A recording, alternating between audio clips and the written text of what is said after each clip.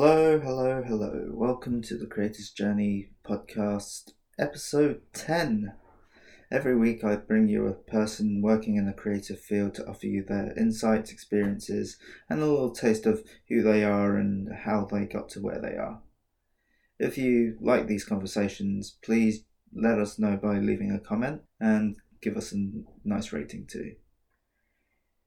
This week we have Helen Oldfield, Director and Founder of Affinity PR, an expert in PR and communications, and one of her clients is the Pasiti company, the organisers of the Spill Festival.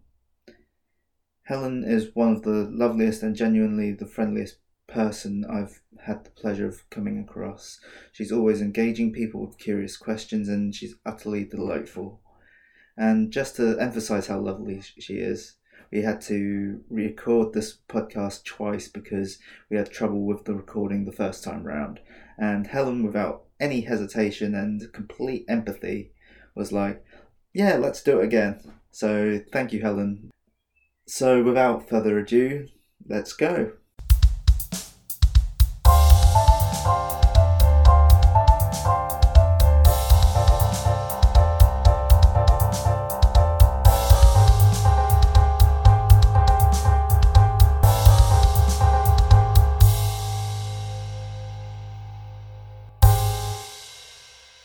When I was 18, my mum bought me, when I was 21, I think it was actually, my mum bought me the set of Maya Angelou poems and also her novels, I Know Where the Caged Bird Sings and that series. So I'm very grateful to have been introduced to that quite early on in my adult life.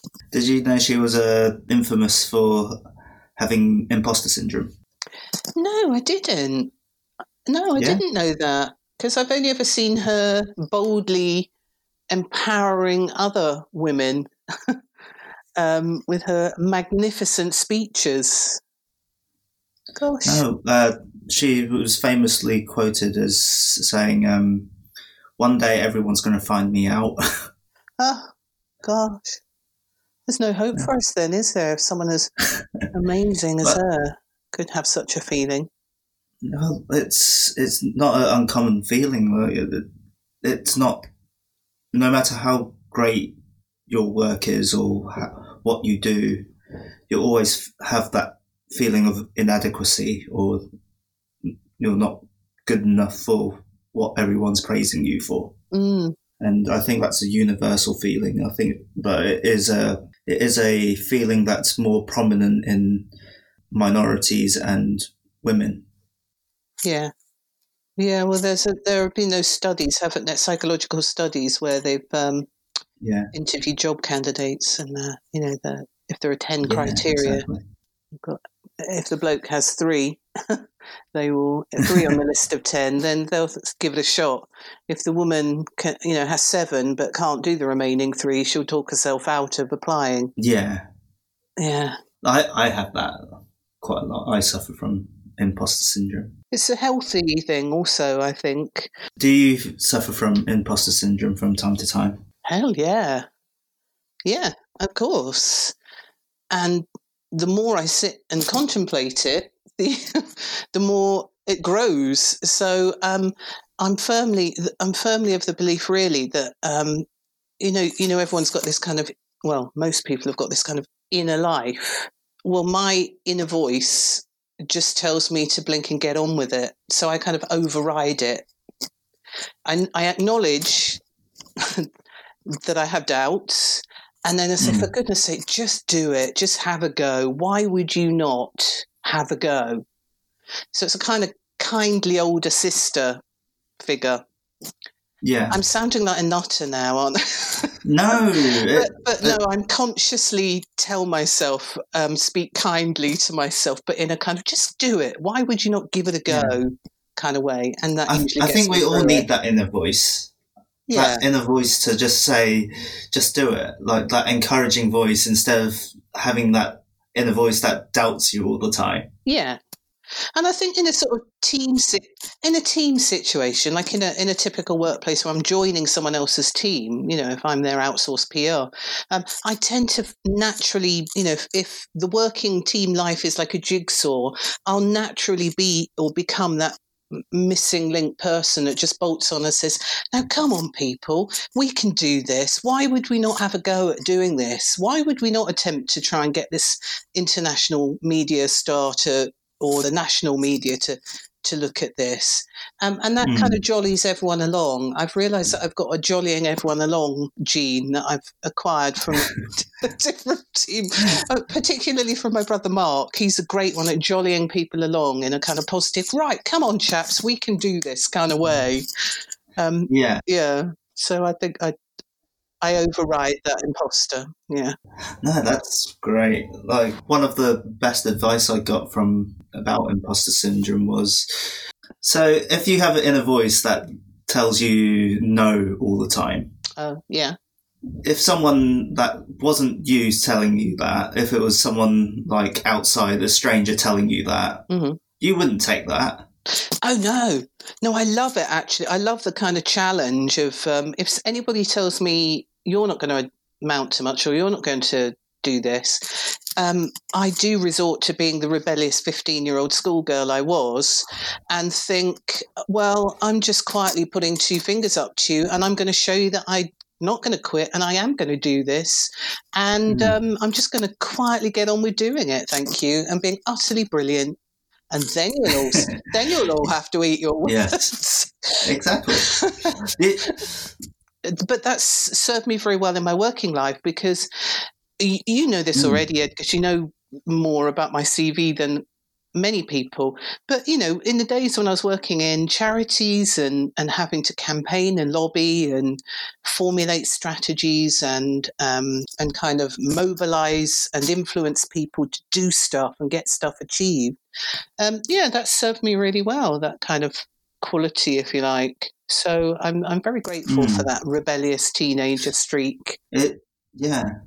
I had the same thing where I had the really rebellious teenage streak where people would discourage me from doing what I wanted to do. Yeah. And I would always have that defiant side of me saying, no, I will do it. And I don't care what you say, what you think. I will try my hardest to get to where I want to be. Whether I will get to where I want to be is a different question, but I will at least try. Yeah, good for you. I think I would have been pals with you had we been at high school together. I do remember at the high school where I went, there was a little group of similarly delightfully kind of unbelonging people that just naturally gravitated towards one another, and I'm still in touch with them now. They're all delightful humans, but we didn't kind of fit the mold, as it were. You know, we weren't the popular kids, we weren't the sporty kids, we weren't the ones that everybody fancied, or I certainly wasn't in the smartest set or anything. But, you know, we muddled on nicely. Anyway, we decided that we had enough of this culture. So we decided we would take over the sixth form coffee bar, a little office about the size of my broom cupboard, where the kettle and everything was. We decided to declare a people's republic and pull down the hatches and create our own space and rebuild the world as we wanted it to be rebuilt. So, we declared a people's republic, and you were not allowed in there unless you behaved in certain ways, which are all about equality, really, and being very pleasant to every human and leaving those kind of typically school thoughts of, like the hierarchy, the spoken and the unspoken hierarchy. Just, you had to leave that at the door, at the hatch. The social food chain. Yeah, that's it, social food chain. That's a beautiful expression. Thank you. Yeah. Yeah, exactly. I think I was probably towards the bottom end of the social food chain. Well, no, I wasn't disliked, but I certainly wasn't like at the top, the popular kid that got picked first in netball or anything. I don't recall any of that. Talking about, I remember my last day of sixth form. I got in trouble because I decided to. So last day of sixth form, leavers would pull a prank of some sort, and I really wanted to leave my mark. So I decided to do a Jackson Pollock on the art department's windows by getting lots of poster paint and just flicking it everywhere. Outrage! And love it. To pollock it. I love how you've made that a verb. A verb. I pollocked it. Yeah. So what I didn't know was that the head of sixth had already issued a warning to all the usual suspects, like the rugby players and all the popular kids, that if anyone pulled a prank of that type of scale, then the Leavers Assembly would be cancelled. Oh. So I Was it? I didn't know this, but I did it, and people saw it and loved it, but they also knew that I did it, and they said, yeah, can you just tell the head teacher that you did it, because if nobody fesses up to it, then the Leavers Assembly will be cancelled. I was like, so peer pressure to fess up. Yeah. But they didn't grass you no, up. they didn't. And did you declare? Yes, I did, because I thought, like, I didn't want to ruin everyone's assembly by just keeping quiet. So I walked into the head of sixth form's office and told him, like, yeah, I did the prank. And he looked at me and then he just burst out laughing. Because he's like, I did not expect that from you. Oh, good. That's good. I like that response. Good head teacher. Yeah, so he laughs and then he's just like, okay, all I want you to do is just go to the art teacher, apologise and just clean it up. And it's like, okay, I'll do that. Oh, sounds a shame. I'd like to have seen it. Did you take a photograph of your fine work? There is a photograph somewhere, but I don't know where it is. That should be in your portfolio somewhere, I feel. Yeah, early work. Early work. For that night. But yes, so love it. The reason why I got off so lightly was because I was in that part of the social food chain where I was pretty much the forgotten, invisible kid, and the quite unassuming kid that nobody really talked to or knew much about. Okay. So when I did something like that, it served you well in that instance. Yeah. Good to surprise people, though, Ed, isn't it? It's good to surprise people. Anyway, that's a tangent. There we go. We digress yet again. This happens. It happens, but it's always for a good reason. So you spoke about working for charities. So shall we have a quick talk about how you got into PR? Yeah. Okay. It's a circuitous route. Was it something that you always wanted to do, or was it just something you fell into? A bit of both, really. I mean, certainly at high school when I was doing my A-levels, I didn't even know what PR... I didn't know that PR as a concept, never mind as a profession, existed at all. In fact, when I was at high school, but for the fact that I spectacularly failed my A-levels, because I did not a stroke of work, but in fairness, I thought that I was going to go and do a social work qualification. Now, isn't that interesting? I would have made a shockingly poor social worker. So thanks, universe, for making me fail my A-levels. And so I had to just go in a different direction. So I just had to get a job. You know, I was in a household where there wasn't a lot of money. I had to just go and get a job, any job. And I worked in local government for a couple of years as the lowest level, like grade 1, finance clerk, I think it was. Lovely, lovely people that are still in Ipswich today, actually. It was at Suffolk County Council. Lovely people, a dreadful job for me, not the right work, not the right environment. I kept asking why all the time. And of course, you don't ask that very often to your superiors in local government, because it's like, just because, that's the answer always. Anyway, so I went off after a couple of 3 years. I just heard wind that there was going to be a policy change at government level, and if I didn't go in 1987 to uni, I would probably never go, because that was the year that the then government introduced fees, tuition fees and loans. So I was the very last generation to get a local authority maintenance grant, and I'm ever grateful that I was able to benefit from that. I know I would not have gone to uni. I would not have been the first generation in my entire clan to go to uni had it not been for that opportunity. So it's why I'll bang on forever about, education needs to be free. And I am very much in favour of state-funded education. Anyway, so I went and I did business and finance because I didn't know quite what else to do. But I'd been lucky enough to find a business and finance course that had a minor subject, which was graphic design for visual communication. And it was a sandwich course. You know those? Don't even know if they have them anymore. So you do 2 6-month placements. And I chose to do my 2 6-month placements using the graphic design, the visual communication creative side. And so as a consequence, the first one was at the Tyne Theatre and Opera House, working for Northern Stage Company up in Newcastle upon Tyne. And I loved it in their sales and marketing team. And again, had a kind of mini eureka moment, which is, oh my goodness, this thing called marketing that we study in our business and finance course, you can do marketing, but in a creative environment.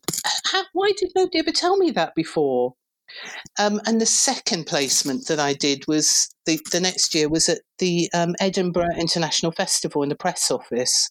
And I was assistant to the head of press, Clive Sandground.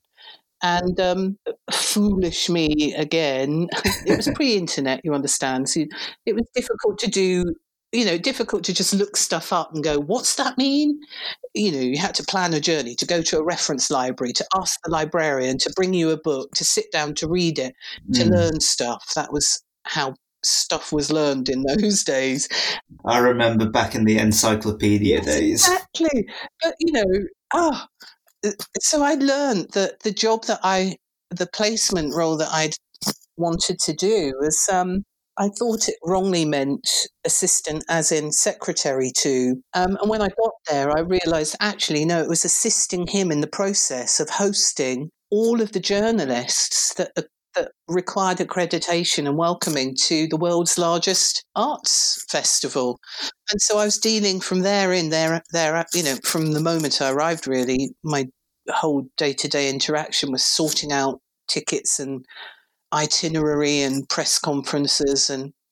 But I still didn't realise that was, in the rest of the world, commercial were called PR, because it was called assistant to press office, head of press, But I loved it so much so that I stayed on for another year. And I thought that I really wanted to do that forever.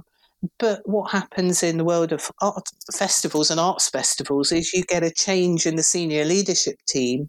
And that's exactly what happened. We had an outgoing and a new incoming. Is there a reason why that is? I think it's just, some of it's contractually part of the way that fixed-term contracts are part of the culture, aren't they, within the world of arts?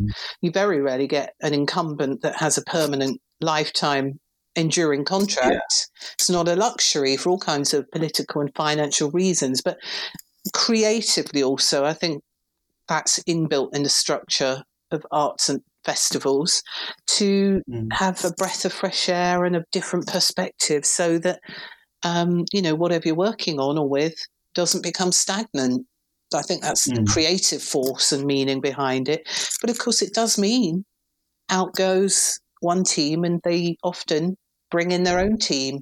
That's exactly what happened to me. So to answer in a very lengthy way how I got to work in PR and how I got to work in charities, I didn't for years. I didn't think I was working in PR. When I left that role because I just needed to get another job because my contract was ended, I went to London, walked into the first job agency with my little typed up CV, and this was on the Friday. I needed a job from the Monday. The first thing they said is, we've got a job that, for a month, it's round the corner in a charity. Do you want this one? I see you've been someone's assistant. They, of course, also interpreted the role title as secretarial assistant. And so I went to work for a women's health charity in the West End of London, ostensibly for a 1-month temp contract, and ended up staying there about 3 years as secretary to the board of trustees. And from therein, I went to another big charity in education roles and in fundraising teams. And, fast forward 12, 15 years almost. And then I went back into PR because I was then a first-time mum, couldn't commute all around the UK for the job that I'd held in, Macmillan cancer support. Yeah. And somebody was wanting to set up a PR agency in Suffolk, and said I could do with a do you want to go in with me? Do you want to set this up with me? And I did. I just thought, well, yeah, hell, I can't do my commuting anymore. I'll give it a go. What have I got to lose? Yeah. And it was a nightmare. It didn't work out. It was an unsuccessful partnership. We weren't compatible in any way in work or mindset and values. So after about 18 months, 2 years, I managed to get away from that and end it and began on my own. But I realised within about 6... Was it tough to start again? Oh, very tough. I mean, it was frightening. It was really frightening, Ed, because I'd never been unemployed in my entire working life. Mm. I think that was probably about 2002, 3. Okay. And since 1987, I just worked always. And it was terrifying, not knowing where the money was coming from, not knowing if I could do it, this self-employed thing. Yeah. Not really understanding or thinking I didn't understand the world of commerce, like business, even though I had a very good understanding about the world of not-for-profits and charities and voluntary sector and public sector by that stage. But I just thought, I don't really know anything. but you've known me long enough to realise me thinking I know nothing about anything is a running theme. And before we were chatting, weren't we, about impostor syndrome? Yeah, exactly. And that is a running theme. I always think, I don't really know much about this. I better go and do some research. I better go and look this up. And actually, that has also, that open-minded, I don't really think I know enough about this. I better go and look this up, better go and ask questions, better find out about this. That's what's actually made me a good PR, because every job that I'm joining, I'm the new girl and I don't always know their industry or their business or how and why they do things that way. And I have to just ask. Yeah, I think you have the great mindset of knowing that you don't know everything, because a lot of people would just... I so know that. But you have the thirst for learning, the thirst for researching. Yeah. You're very professional in that way. I need to learn everything about this before I go into doing what I want to do for this particular company or organization. Yeah. And also it just gives me confidence to prepare. I am a serial over-preparer. And I had a very good boss once when I worked at a little charity called Cancer Link. And she said to me once, and it stayed with me, she just sort of put her hand on my shoulder and said, Helen, good enough will be good enough. Because I was staying late for, weeks on end in the lead up to organising one workshop at one conference where I'd have to facilitate and present or something. I can't remember. And she'd noticed that I was staying late and late and late, putting in the time. And she just said, good enough will be good enough. That's it. She said, you're good enough will be good enough. Meaning, I know you've done the work. Just stop. Yeah. But that's need to learn. I'm going back to going to Newcastle Poly, as it was in those days in 1987. As soon as I got there, I just had this kind of like mind-blowingly beautiful OMG in a good kind of way. Isn't this thrilling? Going into this huge library and there's all these books and there's all these things. And I can just go in. No one's going to stop me. No one's going to query my right to be there. There was that sort of inferiority, very modest sort of background. And I always felt that social imposter anxiety of, well, people like me, are we okay walking into museums and art galleries? Is someone going to stop me and say, what are you doing here? Can I help you in that way? Yeah. And so I just loved the process of learning. And even better, Ed, the first job that I got to fund my way through college, I saw that there was a new building going up in the city centre, and it was a huge bookshop, 3-story tall bookshop, Oh. Dillon's. And I thought, okay, I'm going to go and talk to the guys building. And so I spoke to, literally the labourers on the construction site and said, what's this going to be? And they gave me the address of their foreman, who then gave me the address of their customer. And I wrote to them while the building was still going up to say, could I have a job? And it was all snail mail. You're pushing it out to the ether, not knowing if anyone's ever receiving it. But they liked that. They liked that about me, and that's what got me the job. So I had the luxury of, for 2 years, funding my way through college by working in bookshops. And it was so beautiful. They actively encouraged you to read all the time. It sounds like you're a very proactive person. I am, but I'm also beautifully lazy. There's nothing, my leisure life, I get exhausted when I hear what other people are up to, because they're out and doing this and got this hobby, and I don't really do hobbies. No? I don't know. They've never really kind of, no, I don't really do hobbies. I know you watch a lot of movies and TV. I do. I class those as hobbies because it's fueling your interest in something. I refuse to be sniffy about people's tastes in music, culture, art. I don't think it matters a jot whether people are, watching and rewatching soap opera or that said, I don't understand my daughter's obsession with Casualty, but sorry Casualty, no disrespect, I don't really get it, but I have no objection to people spending their leisure hours sitting on a sofa watching a bit of good telly. I think that's perfectly acceptable as a leisure activity. And I don't know if that's made me a good and wise and understanding parent or a shockingly poor parent for lowering my daughter's cultural ambitions. I don't know. Well, speaking from a generation where I was practically put in front of a TV while my parents worked every day, I grew up on TV and movie culture. I lived like a few doors down from a video rental store in Manningtree, and oh, great, yeah. Every day they would just give me £1 to just go rent any movie I wanted. That was so exciting, don't you think? I really lament the loss of video rental stores. Yeah. We had one round the corner from here in Ipswich on the Felixstowe Road for years until quite recently. And it was such a thrill to go around there on a Saturday afternoon and pick a vid. Yeah.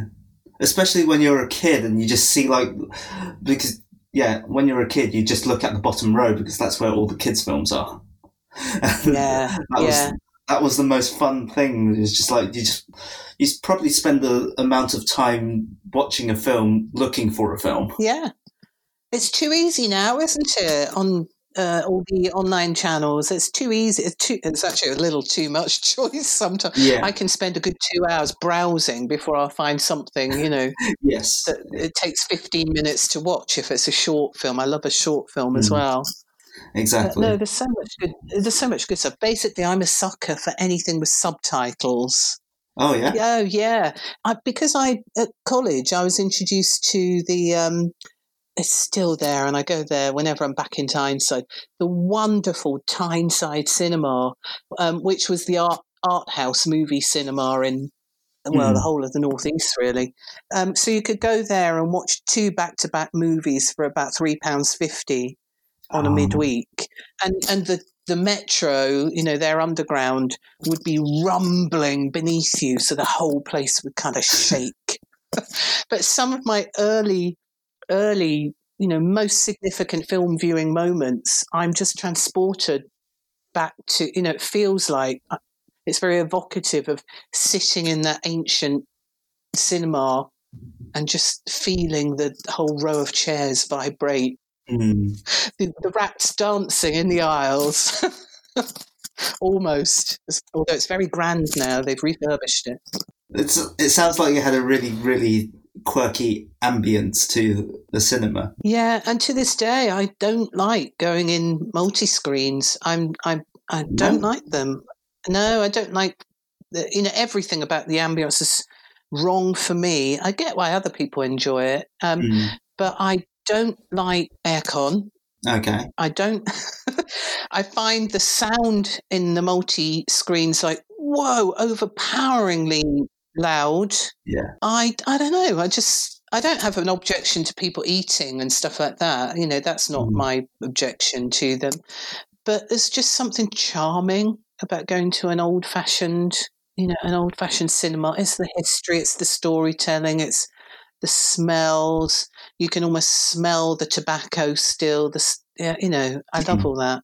And of course, you could smoke. You could smoke in a cinema when I was a student. So that's part of the appeal. Watching it through the blue smoke. Do you have a favourite film with a subtitle? Well, I remember at the time it was the ones that I remember to this day made a huge impact on me were things like Jean de Florette. Based on the Marcel Pagnol books. Oh, Gérard Depardieu, a very young Gérard was in them, and they were just mind-blowingly beautiful in the cinematography, and the soundtrack was so gorgeous. So they stayed with me because this little Yorkshire girl, but brought up in Suffolk. I'd never seen anything like the beauty of the mountains, the Alps, and the Provençal hillside.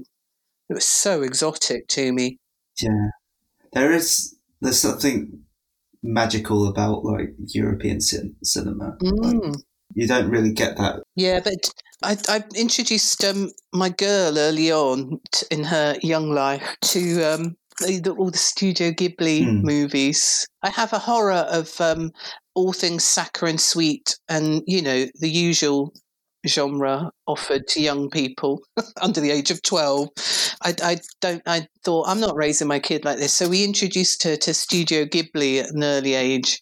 And so out of that has evolved a real love of all, particularly Japanese theatre. And occasionally I love it when the two genres will collide beautifully. Like one of my favourite films, again, and it infuriates me if anyone says, but nothing happens in it, because so much happens. It's so many layers. I love Bill Murray and Scarlett Johansson in Lost in Translation. Yes. I love that for the way it gently collides Eastern and Western culture and thinking. And yeah, that's a beautiful film. Originally, I hated that film, but that was because I was too young to understand it. I didn't have that experience of longing for someone that you shouldn't do, but also being in a place where you felt alone, even though you were surrounded by people. Yeah. And I also love the fact that there was that platonic love between those two characters. It did the thing that Hollywood never does. It allowed them to be close and intimate in their friendship, but it never teetered over into aging male actor ends up seducing, young female actor or vice versa. It never went there, thank God. And I just love it for it's funny as hell, isn't it? Some of those scenes in nightclubs are just they really made me remember my own student life and my early London, under 30 nightclub life. It just made me laugh out loud so often. They're like, yeah, I've been there. And that's the beautiful thing, isn't it, about a perfect film? It transports you in all kinds of ways. Sometimes it's back into happier times or memorably good times, and other times it's into totally new universes and new thinking, new places that your imagination hadn't even conjured up yet. Just serves you new stuff. Yeah, and evoking emotion where in a layered way. Where there's a lot of family films where there's jokes that hit different age groups. There's jokes for young children. There's jokes that go over their heads and hit the adults that are watching with them. Yeah, that's good, isn't it? And films like Lost in Translation does it emotionally, where, like I said, I was too young to get the film the first time, but like 10 years later, after watching it the second time, I got everything that was laid out. Yeah. And it wasn't just the funny moments, but it was the moments where there was a lot of hidden meaning in the silence. Yeah. Yeah. And it's so beautifully quiet, isn't it? Yes. I have an appreciation for things and people who are beautifully quiet. And slowing it down when it needs to slow down, and give you that sense of longing for something to happen, but it doesn't happen. And now it's one of my favourite films. Good. It will remain on my top 10 forever, I'm sure. It's up there. It's up there with Withnail and I in my top 10 revisits. That's a whole other podcast, isn't it? Films you have watched more than 40 times, and for which you can recite the entire script word perfect. Are you much of a performer? Oh gosh, not at all. No, I mean I am a member of Suffolk Soul Singers, but that's as far as the performance. And I'm, because I have a very deep voice, as you can probably tell, I am an honorary bloke for the purposes of singing in choirs. So I'm up on the back row singing with all the blokes normally, who are tenors and basses, and that suits me just fine. I don't feel the wish or the need to step out and stand under the spotlight at all. I'm very happy being the person on the back with the clipboard and the mic, the headphone, directing other people towards it. I did used to have to perform a lot when I was a kid, because our parents raised us that, you know, my parents' background, both from very, very, very modest working class steel workers and miners, coal miners on both sides of the family, those two trades. And what comes with that culture is brass bands and music. And so my brothers learnt brass instruments, and because at the time, it being the 1970s, when girls were not allowed to join in their brass bands, it was only boys. So I learnt other instruments, but as a consequence, I was in the orchestra pit of an awful lot of local shows and concerts. So I was performing, but it was always collectively. And I was always very uncomfortable with it, hated it. I didn't really want to be on view, you know, I was quite happy being behind the scenes. And that's kind of seeped into working in PR, hasn't it? You very much work behind the scenes doing all the public relations stuff, but without being in front of it. You guide the people to be in front of it. Exactly.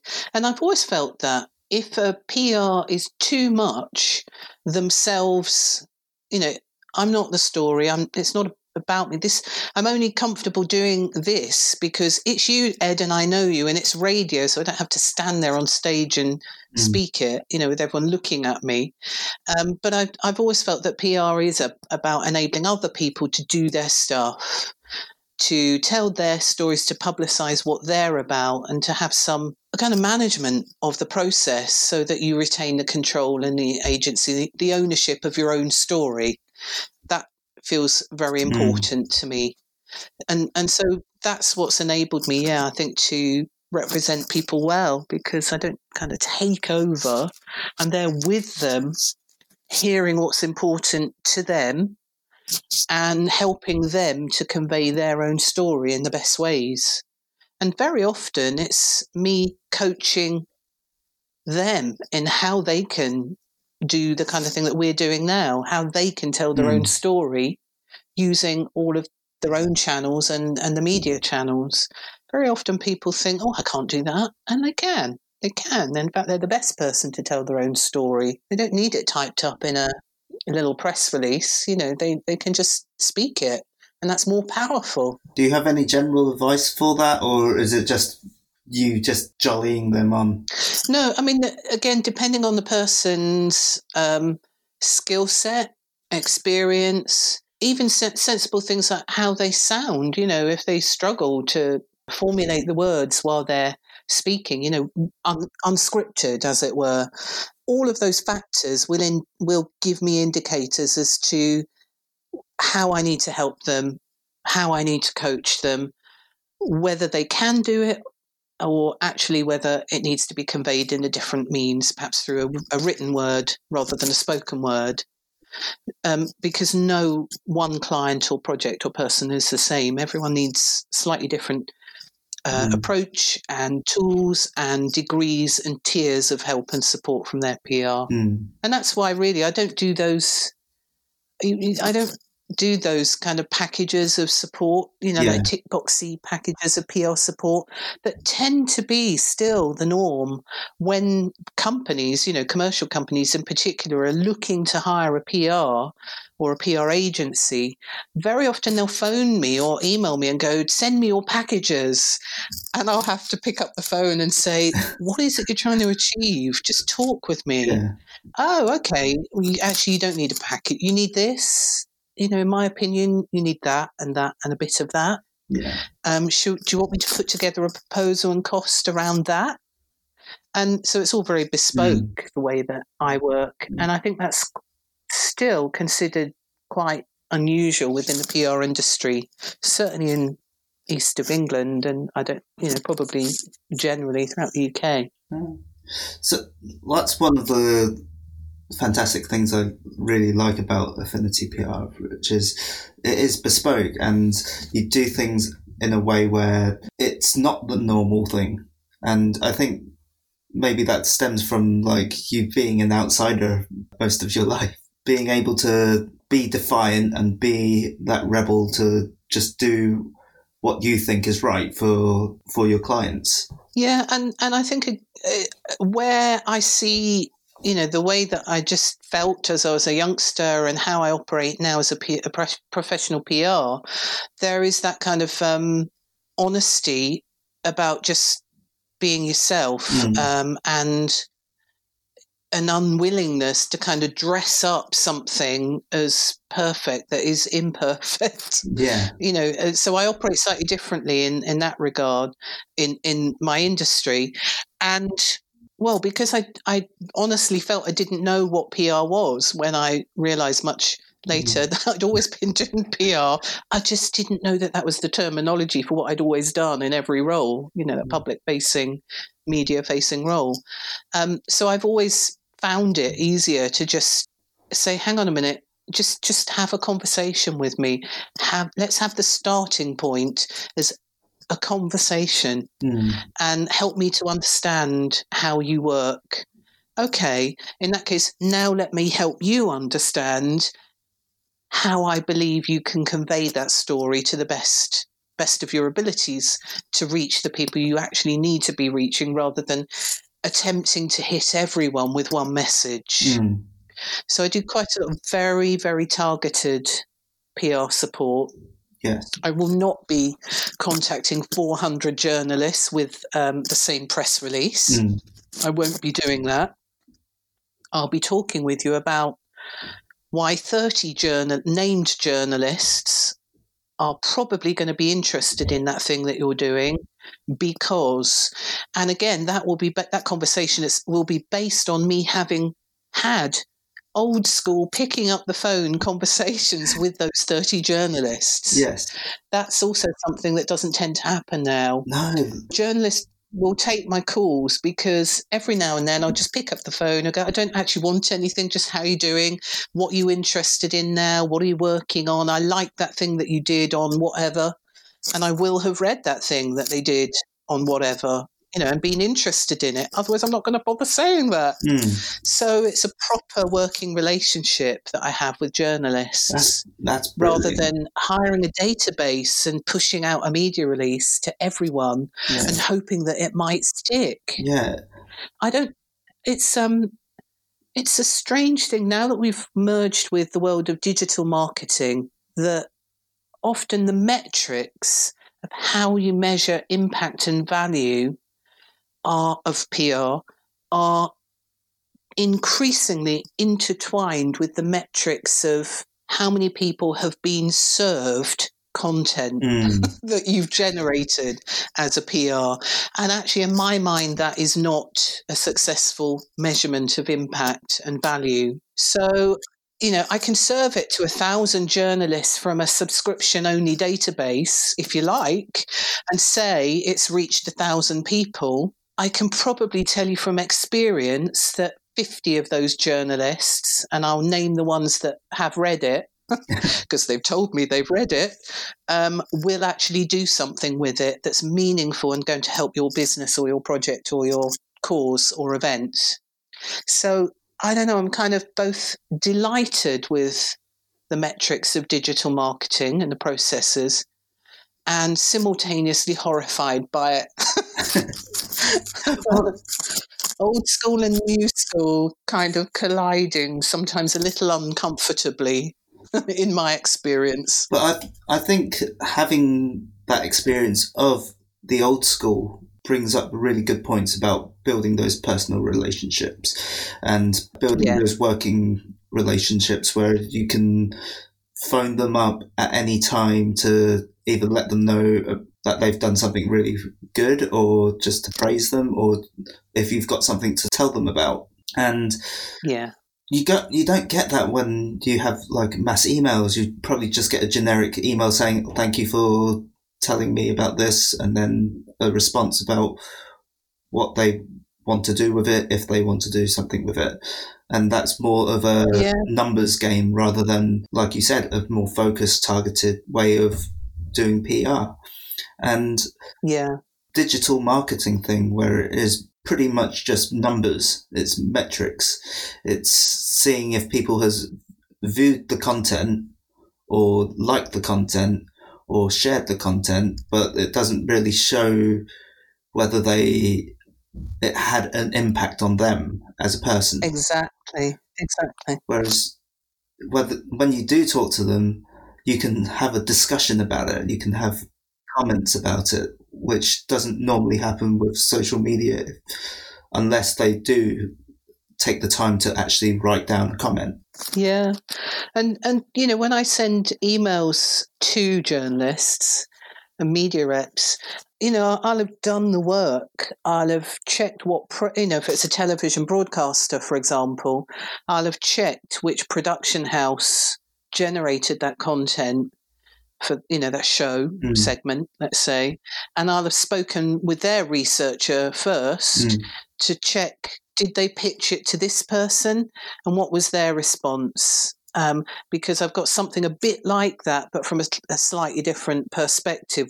In their experience, would that person at, BBC, whatever, be interested in this too?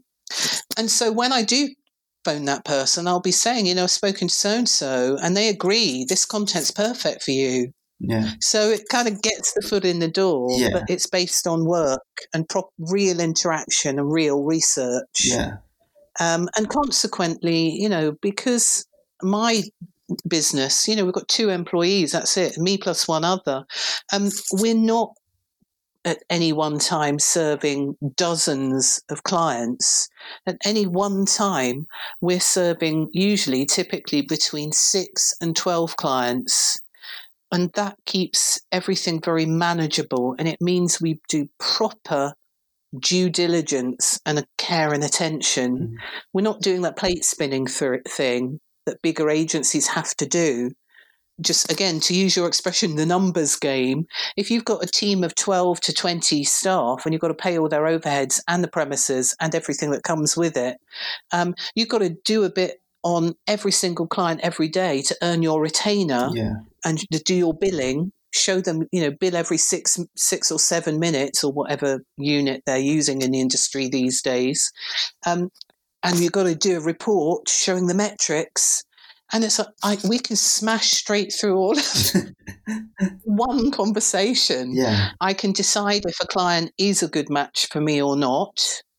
And I do say very nice, I hope very respectful and kindly, I don't think I'm the right person to help you, but maybe try that person or that agency. I do that very often in any year. And in one conversation at the start about expectations and how we need to work together.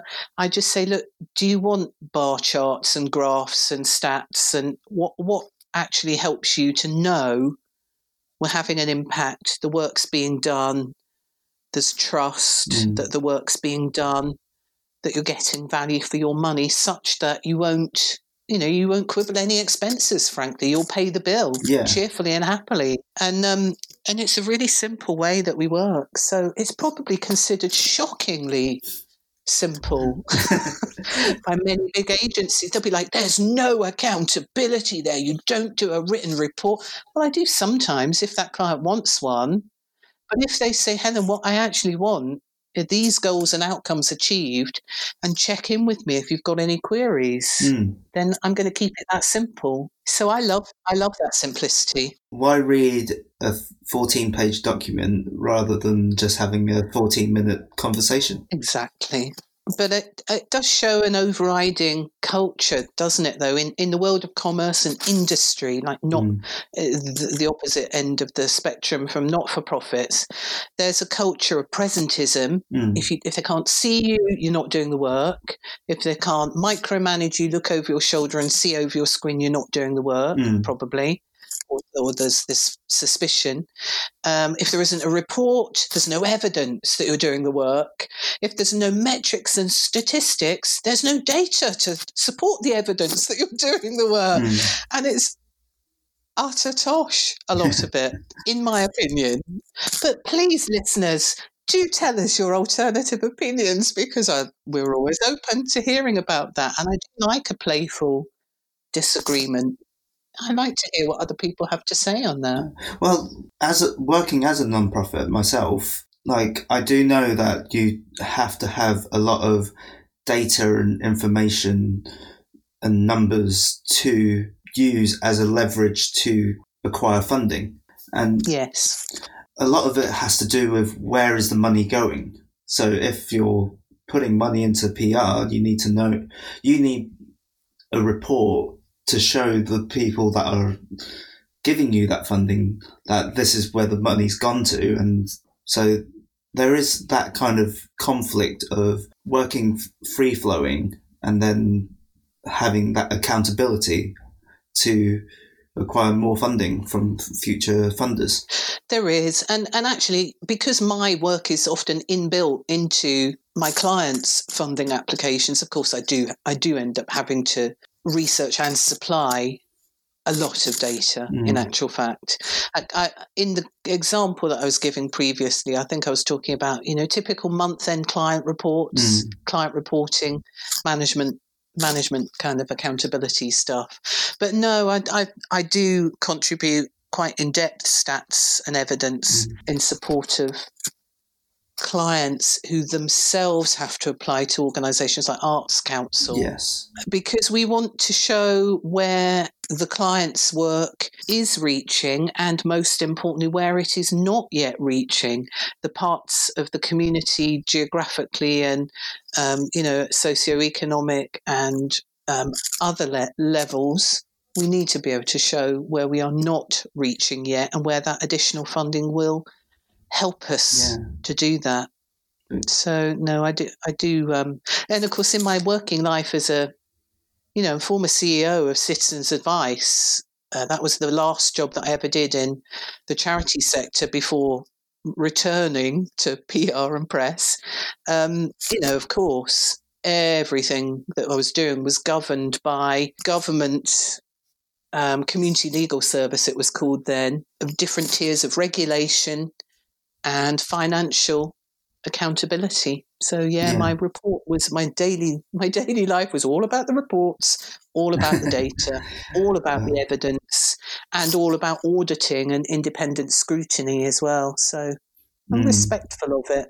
It's just now I have the luxury of keeping things much simpler. Yes. I love that luxury. It's a privilege. I wish to be at your stage one day, just not worrying about reports. But I fear that as a non-profit, it's going to be ingrained in me. Yeah, it will be. It will be. But I think, the other way that so many not-for-profits nowadays are themselves outsourcing the management reporting and those accountability and evidence bits to professionals, aren't they? For that reason, because then it enables you as the founder to maintain your creative integrity and focus without getting, bogged down in what are essentially operational management roles and structures. Yes. They're necessary, of course, but it's very difficult, isn't it? As a creative professional, your job is to retain the creative focus and integrity. And how can you do that for very long unless you've got someone or people or a team around you that can just say, just lob that over here, we'll do that, so that you can keep focusing forwards on the what we are creating part. I agree. Which is why so many arts charities now have small teams. I don't see that as bad use of public funding at all. I think it's necessary use of public funding so that the art that is created remains pure and, not either weighed down or I can't think of the word, it can just retain its focus. Yeah. Not be... See, you can't think of the word either. It's not just me. Like diluted or divested. Yes. Or distracted. Thank you. Yes, distracted. And this is why I have a small team of online pals who I have to defer to, who can help me remember words. They can help me think of the words when my brain goes. I do have a little online team of pals and go, what's the word for so-and-so? I can't find it in thesaurus. What is it? And they all come back to me and go, this is the word you need. And I get 6 different answers and they're all good. Power of putting a problem out to outsource suppliers. It's always good to have a team that you can rely on for all the small things. Yeah, exactly. And that's another way that I've realised. I realised early on that it's considered quite unusual a way for a PR to operate. I've never had any issue whatsoever with working with and alongside and in the same team as fellow PR consultants, individuals, but also working with other agencies as their white labeled outsourced PR supplier. But when I first knocked on a few doors in the east of England, just as an example, I got really interesting responses because I come from the background of working in charities where collaboration is everything, partnership is everything. It's always assumed the only way you can get anything done in a not-for-profit is by, can we work together on that? Because you've got that thing and I've got this thing and together we're really powerful. Let's do it together. So I took that concept, of course, in sheer utter blissful ignorance, knocked on a few doors and said, hey, I'm a national media specialist. I can help your clients that I can see are on your website get into the national media, not just the trade and the locals. Do you want to talk about that? And sometimes there was just like door slamming in my face. Oh, really? Sometimes there was sort of suspicious, well, will you sign an NDA agreement, a confidentiality legally binding document, which of course I was happy to. Other times there was a kind of, no, we don't do that because you'll just try and nick all of our clients. And I have to say, the idea hadn't even occurred to me before they planted it in my mind. Because again, I'd come from that ethical charity, voluntary sector environment where you wouldn't dream of nicking a funder and knowing that it was going to cause hardship and underfunding or job losses or beneficiaries wouldn't get what they needed because you'd stolen a funder. So it's a whole different mindset. I was approaching this world of commercial work. And it just used to amuse me. But then a couple of doors quietly opened and they said, look, we really do need your help, but we're not happy for you to say to your customers or your audiences that you are doing this for us. So we're going to take all the credit for all the work that you do. And again, isn't this hilarious? It didn't even occur to me that there was anything slightly iffy in that, because I just thought, I don't care who gets the credit. As long as I'm doing good work and getting paid, I don't care. So there's a lot of that happens where there are agencies all around the UK claiming to have achieved this and done that and secured this media coverage and that opportunity for their client. And it was me. And I can't tell anyone because I don't know, I guess they'd have to kill me. But that's kind of amusing. But are you happy to do that without taking any credit? Or? Totally. Honestly, totally. As long as the work's good, the client's happy, and I'm getting paid properly. Totally happy about that. It's not about me. That's the whole point. Going back to what we said, it's not about me. It's about the clients, what we can do for them. And do you find there's a lot more room for future collaborations when you do that? Yeah, absolutely. And now I'm starting to see more other consultants doing something rather similar, and I think that's great. That's a really good way for other individual consultants to scale up and be able to take on huge projects and big brands and clients also, instead of thinking that because they were one person working on their own, they could only take on like sole trades, micro businesses, local businesses. Well, no, it never occurred to me. Again, in fairness, out of sheer ignorance at the start. Well, why wouldn't I ask? Why, the most that can happen is they're going to say, well, we're sorted, thank you. We don't, thanks very much, but no thanks. And I've never taken that kind of, if you like, rebuff personally. I've always thought, okay, fine. Do you want to talk again in 6 months? Yeah. It's the same as you turning down potential clients. It's not the right fit. And it's not personal, it's just... No, exactly. But it does seem to be in a world where, in an industry where the norm is for 6 agencies or consultants to be almost sat outside the head teacher's office, that analogy, awaiting their turn to be called in to pitch their proposal ideas to a potential client, and therefore everyone's kind of like hiding their answers. That's the prevailing culture still in the industry. It does seem that the way that have always operated, and more individual consultants are starting to operate by banding together collaboratively and then scaling up, that there's going to be ever more scope for more PR consultants to do really very interesting big projects together.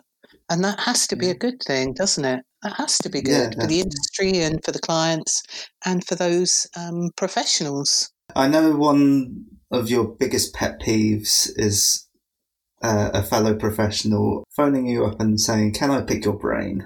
Oh, yeah, I hate that phrase. I really dislike that phrase. I will help any soul in general. Honestly, I will.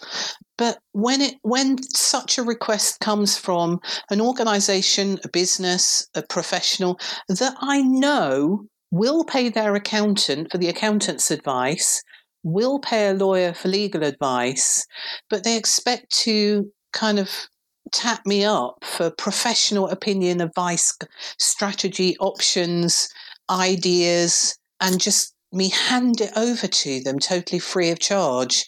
I now very much object to it. And it happened an awful lot during lockdown, COVID-19 lockdown, and where I could see it was where people were operating with limited resources through no fault of their own, just because it was lockdown. I would try and help them on a one-to-one basis, doing Zoom calls and whatever. When it was a not-for-profit, a charity needing to rethink its messaging and get back off its knees and get out there and get fund, I'd help.